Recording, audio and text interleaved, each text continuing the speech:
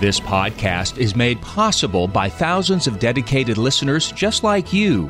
Be a part of this powerful 3-decade legacy of evangelization by visiting materdeiradio.com or downloading the Hail Mary Media app. And thank you for joining us on the bridge between your faith and everyday life. Jesus said, "My sheep hear my voice. I know them, and they follow me. I give them eternal life, and they shall never perish." Speaking to his flock in the Archdiocese of Portland in Oregon, we join Archbishop Alexander Sample as he reflects upon our faith, culture, and life in the Church on The Voice of the Shepherd. Joining Archbishop Sample is your host, Dina Marie Hale. And now, The Voice of the Shepherd. Greetings, and thank you for joining us on The Voice of the Shepherd. Archbishop, it's great as always to have you in studio, and we are in the middle of November. In fact, we are going to be close to Christ the King feast, Thanksgiving, and then Advent. So things are moving fast, very quickly to an end of one year and into a new liturgical year with all sorts of hopes and dreams. And I was hoping we could talk a little bit about peace and unity. You mentioned last week about just feeling that unifying with the priests, with the ordination in Rome, and just being in the Holy City. Just you get that sense of Jesus's prayer that we would all be one. Mm-hmm. And so I hope that we can talk a little bit about how we can bring peace in a world that is in many times unsettled and can be with discord. When you help us begin in prayer. Yes. In the name of the Father, and of the Son, and of the Holy Spirit. Amen. Heavenly Father, your Son, Jesus, told us that he gives us peace. But he says, Lord, not as the world gives does he give us this peace. Father, we ask you to give us exactly the peace that only you can give to our hearts, to our homes, to our lives, to our world. Fill us with your loving presence, with your mercy, with your love. And help us to grow and to be healed each day from all division. Father, we ask you to be with us during this radio broadcast so that our listeners may experience greater peace and joy in your loving presence. All of this we ask through the same Christ our Lord. Amen. O Mary, conceived without sin, pray for us who have recourse to thee. In the name of the Father, and of the Son, and of the Holy Spirit. Amen. Amen. Well, as we all are called to be a people of peace, you know, the one scripture that comes to my mind, and as we were celebrating All Saints and All Souls, it was mentioned by one of the priests that the Beatitudes, we hear that many times, maybe at a funeral, or we'll hear that a few times throughout the year, but these blessed are's, you know, blessed are the meek, blessed are the poor in spirit, blessed are those who are persecuted, blessed are those who are merciful. We hear these teachings of Jesus, and sometimes they're not so easy. No. It's like, Jesus, okay. Sometimes, Dina Marie, sometimes, maybe most of the time. Right? But he has this promise for us that if we embrace with a love, but there are times, Archbishop, when it doesn't feel peaceful. And sometimes that's even in our homes or in our country, or we've just had a political time where people have been voting, and so there can be that discord in our own, even in our own Catholic communities. Yeah. The divisions, and the rancor, really, that's in our culture right now is so. Of course, I think maybe every age says this, but I can honestly say in my lifetime, it's never been this bad.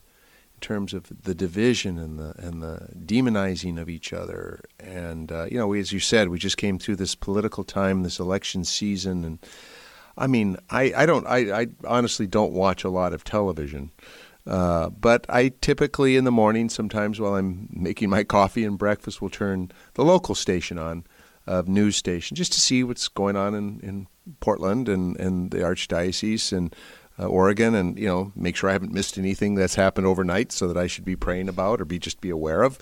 And in those days, the last week especially before the election, literally the entire commercial time in between segments were political ads, and they were all attack ads. Mm-hmm. They were all one side attacking the other personally, politically, misrepresenting, lying. It was really depressing. But it's reflective, I think, of where we are so much in the culture today. And as you say it, and it affects us in so many different ways. Yes, there's the political divisions. Then there are the social divisions over social issues, the woke culture versus, our more traditional Catholic theology and sociology and social teaching and moral teaching. We see it within our church, one camp pitted against another. And this whole synodal process that's supposed to be bringing about unity seems to be creating actually some disunity. So, yes, we need to heed more carefully the prayer of Jesus before he gave himself up to death for our salvation, his high priestly prayer that he prayed with his apostles at the Last Supper. And he prayed he prayed to the Father that we be one, As the Father is one with the Son in the Holy Spirit, so may we be one in them, one with each other. We have to set a different tone. We have to set a different example for the world. We have to do this. This is our calling as disciples of Jesus. So we need to find that peace. Mm-hmm. Absolutely. Absolutely.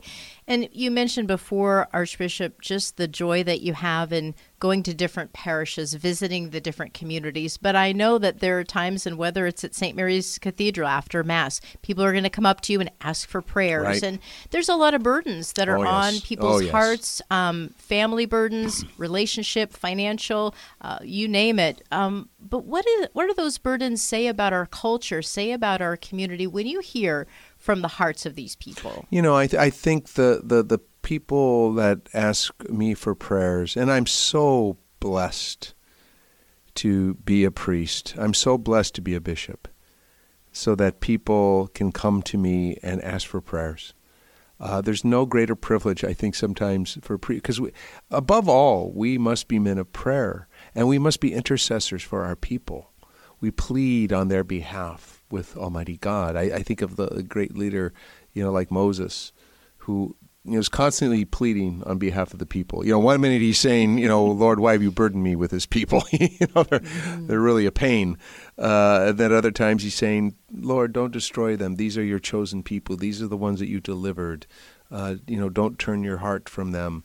So it's such a privilege to be asked to intercede and pray for people. And I'm learning more if there's time. Because, people say, oh, yes, of course, I'll pray for you. And they'll ask very specific things, but I think the things typically that people are asking prayer for are probably things that human beings have always struggled with. It's rare for there to be, something new under the sun, as they say, often it's prayers for health. Mm-hmm. So many people will come up to me and inform me of a health condition that they have. Sadly, sometimes, cancer, mm-hmm. and they're asking for prayers and to lay hands on them and to pray over them. Sometimes there are problems in families, marital problems, addiction problems, sometimes in families. A lot of times I get parents, grandparents who want me to pray for their children who have wandered away from the faith, or maybe who are living lives that are not in harmony with the gospel way of life. Sometimes there are financial concerns and concerns over jobs and finances. Oh, the whole range, the whole gamut. And sometimes I can tell people are really in distress, and that just tugs at a pastor's heart. But what I would say to people is, too, yes, I'm, very happy to pray for people and that they find that peace that comes from the Lord in the midst of their trials and tribulations and the sufferings of our life. But, I'm in the same boat. Mm-hmm. And I think people don't think about that at times, that, okay, I'm the bishop and I'm the priest and, I must not, have the same struggles and problems they have. I assure you the opposite is true. Yeah. I just share with an example. I had a recent situation that I was facing just very recently. And I have to say, it was so distressing for me, the potential for harm and damage, that I have to say I lost my peace. I found myself for about a day completely agitated, fearful. I can honestly say to you, good people, my heart was filled with fear. I lost my center for a moment in Christ. I just didn't know what was going to happen. Wondered, was God going to, deliver me from this? Yeah, so it was a very scary moment. And again, I lost my balance. I lost my peace for a little bit. And I think we all feel that way sometimes. What parent hasn't felt that for their children or for their spouse or a work situation or something that, some catastrophe that's looming that could happen, and I don't know about most people. I think I learned that, I inherited that from my mother. I kind of always go to the worst case scenario. My mind goes down the path of all the worst things that could possibly happen in the situation. And I can get myself sometimes really worked up, as my mother could really do that. She was good at that. God rest her soul. But I found my peace again. And I found it in Jesus. I found it in turning back to the Lord. I found it in prayer, quite honestly. I found it in prayer. I found it in going back into prayer, back into conversation with our Lord, renewing my trust in Him, my surrender to Him, and being reminded in prayer of His love for me. And I think we all need to be reminded of that God loves us. And yes, He doesn't always take away the sufferings of our life, but He is so in love with us. He made us for love, and in love, He's with us. And so for me, what restores my peace in a moment like I just experienced is just really allowing God to love me in the moment, in the suffering, in the midst of the pain and the worry and the fear and the doubt, to just let God love me and to try to stir up in my heart my own sentiments of love for Him. And so thankfully, within a day, my peace is restored, because I have this image in my chapel, which is, of course, where I spend most of my time in prayer. I have a large, beautiful image of the Divine Mercy in my chapel, and those words inscribed at the bottom, Jesus, I trust in you. To try to live that, because peace, we pray for peace in the world, we pray for peace in our country, we pray for peace in our church, but that peace starts with each one of us being grounded and rooted in Jesus, in our relationship with God, finding the peace that He, if we find that peace individually in our Lord, then we will be peacemakers, sowers of peace in our communities, whether they be our church community, whether they be our social community, whether they be our political community. We become agents of peace and reconciliation rather than furthering the division and the hostility that is so prevalent around us today. So for me, I guess what I'm trying to say is, as people come to me with all of their prayers and petitions, I'm just thrilled to be able to intercede and pray for them. And as I started to say earlier, I've learned not to just say, I'll pray for you later. Let's pray right now. Yeah. You want me to pray for your son? Let's pray right now. Let's just take a moment to pray for him right now. What's his name? And I'm very big on that. If people ask me to pray for your husband or pray for him, whatever, I say, give me their first name. And then I try to, commit myself to praying for that person by name. And I think this is just part, again, about that communion of the saints and how we can pray and support one another. Right. And you just bring up such a beautiful point, Archbishop, that our priests need our prayers, you need our prayers, our religious communities need our prayers. We go to them. I know. I go to the sisters and I absolutely. say, and my mom will call me, will you make sure to let the sisters know about this prayer intention? Because the sisters obviously are so much more closer to God. But I think we do look to the religious community. We look to you, Archbishop. Well, yeah, and I do too. And Yeah. in this recent challenge that I was facing, I reached out to all of our religious communities that I could think of, especially the monastic communities, the contemplative communities, the prayer communities, our wonderful Benedictines at Mount Angel, and our Brigantine monks, and the Carmelite sisters, and the Trappist monks, and then other convents of sisters I was reaching out to, just saying, hey, I got a big one here. Would you please pray for me? But I have to say, that's part of what got me through. Was knowing that all of these people who really do care about me were praying for me and wanted to intercede for me for my good. And that's what, I try to do, and our priests try to do, and the religious folks try to do for all of our people, to be that intercessor, and to know that somebody cares enough about you and loves you and is praying for you and is really concerned about you. Man, that goes a long way. Yeah. I think there is a comfort, there is a peace of mind when you know you have a community to reach out to.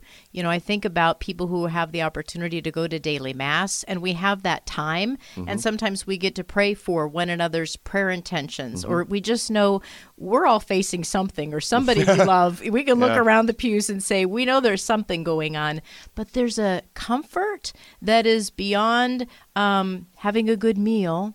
There's a comfort in knowing there are people who are going through the same rough things as I am, and yet where are we? We're in God's house.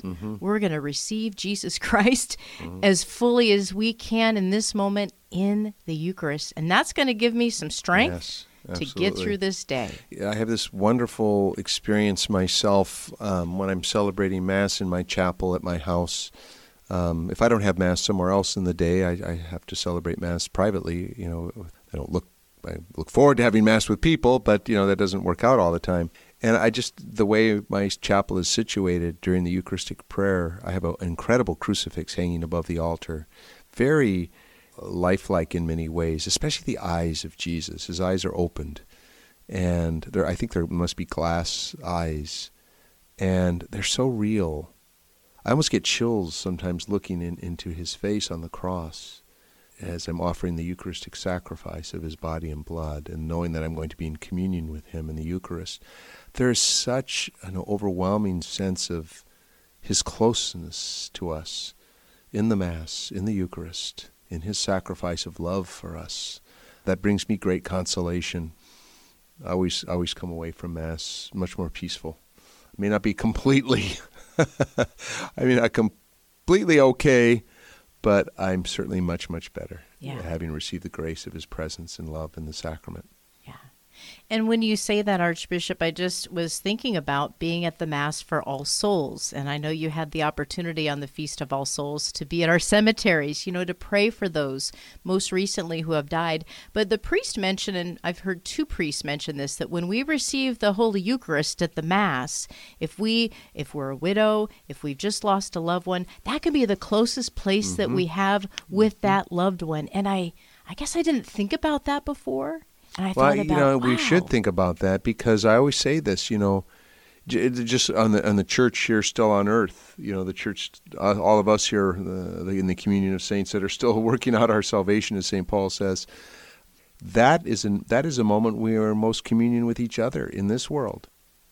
There's no way to be more intimately connected with another person than when we have just received the body and blood, soul, and divinity of Jesus Christ. We are in communion with the Lord and his mystical body, the church, and we are deeply in communion with one another when I and the person next to me have just both received the Eucharistic presence of Christ and he dwells within us. We're in deep communion with each other. But you make a very good point, as these priests have made, that we're also deeply in communion with the saints in heaven and with our loved ones who might still be in purgatory. Because the communion of the church is one. Both those still in this world and those who have gone to the other side, whether they be in purgatory or in heaven, there's one communion. And we profess that in the Apostles' Creed. We believe in the communion of saints. When we say we believe in the communion of the saints, we're not just talking about the saints in heaven. We're talking about all of us in communion in the body of Christ, the church here, the church in purgatory, the church in heaven. We're one communion of believers. So yes, when we do receive the Holy Eucharist, we should maybe think about that sometimes.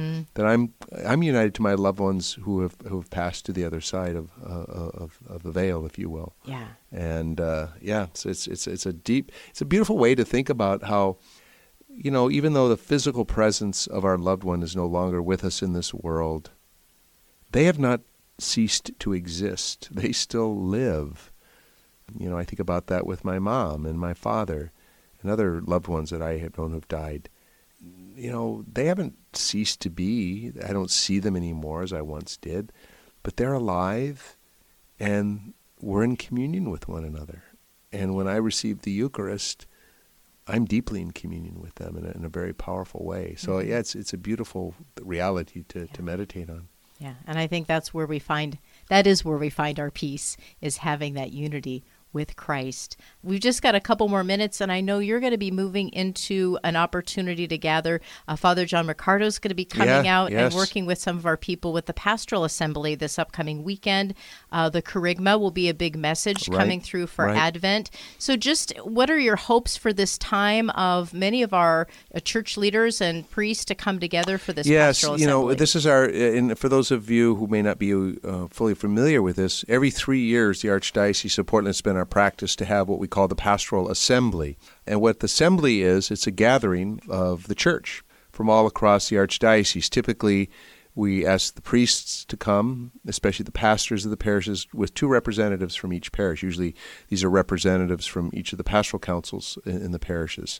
So we have this huge pastoral assembly where, we're hoping the pastor and 2 people from every parish in the Archdiocese comes. So any of you listeners out there whose parish, maybe you don't know if you're participating a lot or not, you might prod your pastor a little bit to make sure we participate. Yes, we gather together for this time. And in the past, it's often been about pastoral priority setting. What are we going to focus on for a 3-year period? Also, it's from the assembly that the next Archdiocesan Pastoral Council is elected. So that council that I work with for 3 years, that represents mostly the laity across the Archdiocese, are elected from this assembly.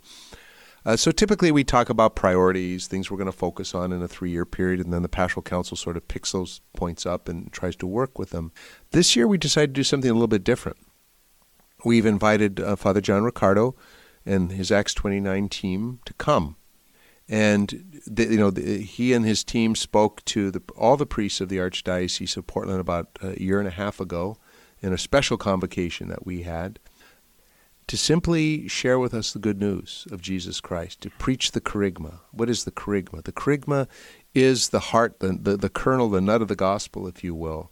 John 3:16, that God so loved the world, he gave his only son. And Father Riccardo has a beautiful way of presenting this with his team, where he speaks of it in 4 words. And I covered this on my YouTube channel. Those of you who follow my YouTube channel, I did a series of videos on this very theme and topic of the Kerygma. 4 words, created, captured, rescued, and then response.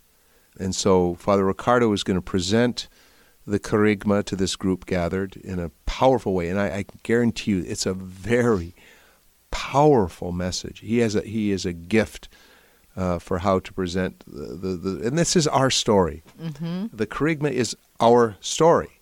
It's the Christian story. And we need to know it. And we need to know it intimately. We need to be able to share it with others as part of evangelization. If we don't know what we're evangelizing about, if we don't know the story, if we don't know the good news, what am I supposed to share with people? When we talk about evangelization, sharing the gospel, bringing Jesus to others, what is it that we're bringing? It's this. It's this story. It's the story of our redemption in Jesus. So he gives a very powerful presentation on that on Friday evening. And then Saturday, he's going to have 2 additional presentations to help us now take that and incarnate it, if you will, in our life and in our parish communities. And to really discern. Part of what Father Riccardo does with his team is they teach the art of discernment. How does a parish discern what it needs to do to promote the gospel, to tell the story of the Kerygma, to evangelize? What are the obstacles in our parish? Where's the enemy at work here? And that's really, listen, I have learned in recent time to pay very close attention to where the enemy, our ancient enemy, Satan, and his demons, where they are hard at work. And we need to discern how he's working and deflecting and keeping us from doing what we should do. And then we know how to engage in that warfare, that spiritual warfare, to spread the good news of Jesus. So I think it's going to be a remarkable experience. I think those that are able to come and participate will walk away and just going, wow. Mm-hmm. Yeah. I hope it changes lives. I hope it really, truly transforms lives. Yeah. Yeah, and that will hit right before the feast of Christ the Amen. King. Amen. So let us just really pray for God's Holy Spirit to continue to work great wonders here in Western Oregon. I'm excited. I'm excited about the new year, Advent, and just to see how things will continue to unfold. Well, God is doing, just for our listeners, especially those here in the Archdiocese, but our friends across the river too in Vancouver and the area, I think God is just doing great things here, and I know I keep saying this, and I just keep seeing silent, as the Surrender Novena says, I will continue to make small miracles happen, silent miracles happen. They are happening all the time, and every once in a while a big one drops, and it just keeps happening, and it's not me, it's not us, it's God. It's the Holy Spirit doing incredible things, and we just have to be docile, open to where the Spirit is leading us, and I'm really excited. Well, with that, would you please help us close with your blessing? May the blessing of Almighty God, the Father, the Son, and the Holy Spirit come down upon all of you, your families and loved ones, and be with you this day and forever. Amen. Amen. And thank you all for joining us on The Voice of the Shepherd. For Archbishop Alexander Sample, I'm Dina Marie Hale, and until our next encounter, have a blessed week. You've been listening to The Voice of the Shepherd with Archbishop Alexander Sample, a production of the Archdiocese of Portland in Oregon. To subscribe to this podcast and access to all of our past shows, visit matterdayradio.com. Please email your comments and questions for the show to info@archdpdx.org. Learn more about the Archdiocese of Portland in Oregon online at archdpdx.org. Peace be with you. If you enjoyed this podcast, please consider sharing it with a friend. You can support this vital mission of evangelization through matterdayradio.com or the Hail Mary Media app. And thank you for helping us lead souls to Jesus through the Blessed Virgin Mary.